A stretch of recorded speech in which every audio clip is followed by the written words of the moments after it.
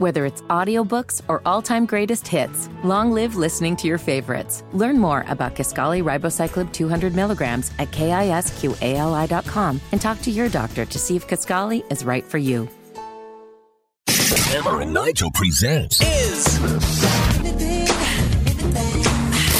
It depends upon what the meaning of the word is. Is this anything? All right, let's rock and roll. Let's do it, Hammer. How do we play Is This Anything? I'll run some stories by you.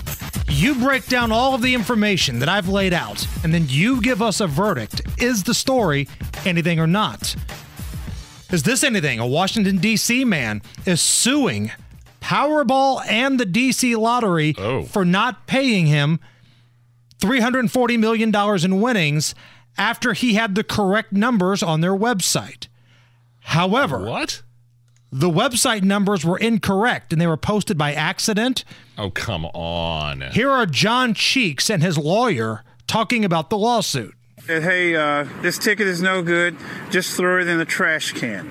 And I gave him a stern look. I said, in the trash can. He goes, oh, yeah, just throw it away. You're not going to get paid. There's a trash can right there.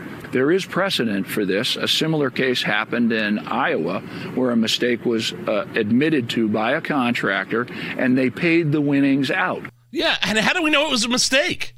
How do we know somebody just didn't yank those numbers off the website and say, oops, nothing to see here, nothing to report. Nope, those weren't the numbers. That guy definitely is going to get a settlement of some sort. He might not get $340 million, but he's going to get something. That would piss me off to no end. If I'm looking on the website and I just want to see what the lottery numbers are, I have my ticket in one hand and the mouse in the other, and I'm scrolling and holy crap, I won!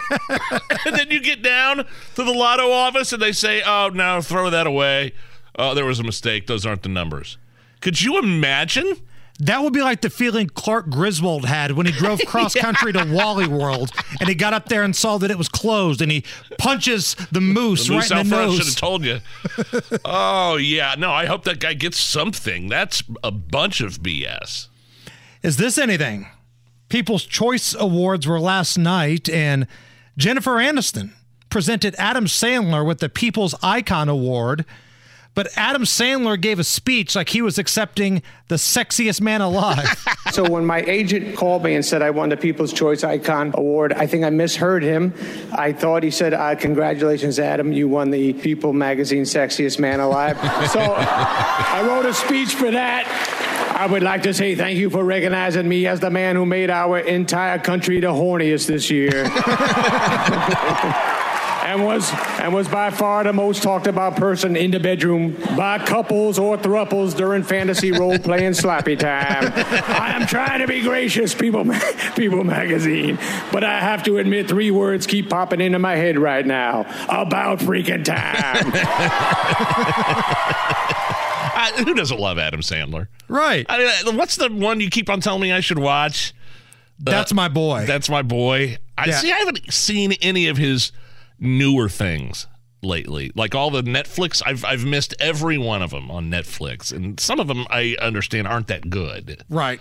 If you like old school, silly, foul-mouthed Adam Sandler, yes, you will love That's My Boy. Now you have to watch it like sometimes it'll come on basic cable. Nah, not worth your time. You got to get all the filth in it. Did you see Uncut Gems? I did. As a gambling degenerate, I liked it. Did you? But that was more of a serious role for Adam Sandler. Okay. He wasn't being funny at all. That was like a serious role. What's like the Mount Rushmore of Sandler movies? I mean, The Waterboy's up there. Billy Madison's up there. Happy Gilmore. Those are the big 3, I think. Wedding Singer? Man, Wedding Singer is strong. Wedding Singer is real strong. Big Daddy's close, but it's not up there with the ones that we've previously mentioned. Any of his serious ones? People loved Uncut Gems. It wasn't my favorite, but it was a good movie. Yeah. But it wasn't my favorite. I like Sandler being funny. I like grown-ups Sandler. Stupid, silly Sandler. Yeah. Those are mine. Now, meanwhile, did you see this, Hammer, that David Letterman hates the People's Choice Awards. He does a lot of YouTube stuff on YouTube now. I'm finding out Letterman does. He did an interview with Reggie at the All-Star game this past weekend. I missed it. I didn't see that. So Letterman's latest YouTube video started unloading on the People's Choice Awards, which Adam Sandler won the Icon Award for. Here is David Letterman on why he is not a fan. You know, my favorite award show was the People's Choice Award because it was just a fixed job owned by Procter & Gamble. If you were nominated, they would call ahead and say, oh, by the way, Larry, you're the winner of the People's Choice Award. And you'd think, whoa! And then the deal is you got to show up. If you don't show up to the People's Choice Award, you're dead to them. One time I had won the People's Choice Award, and it was held on a Monday night, and you got to go all the way to California.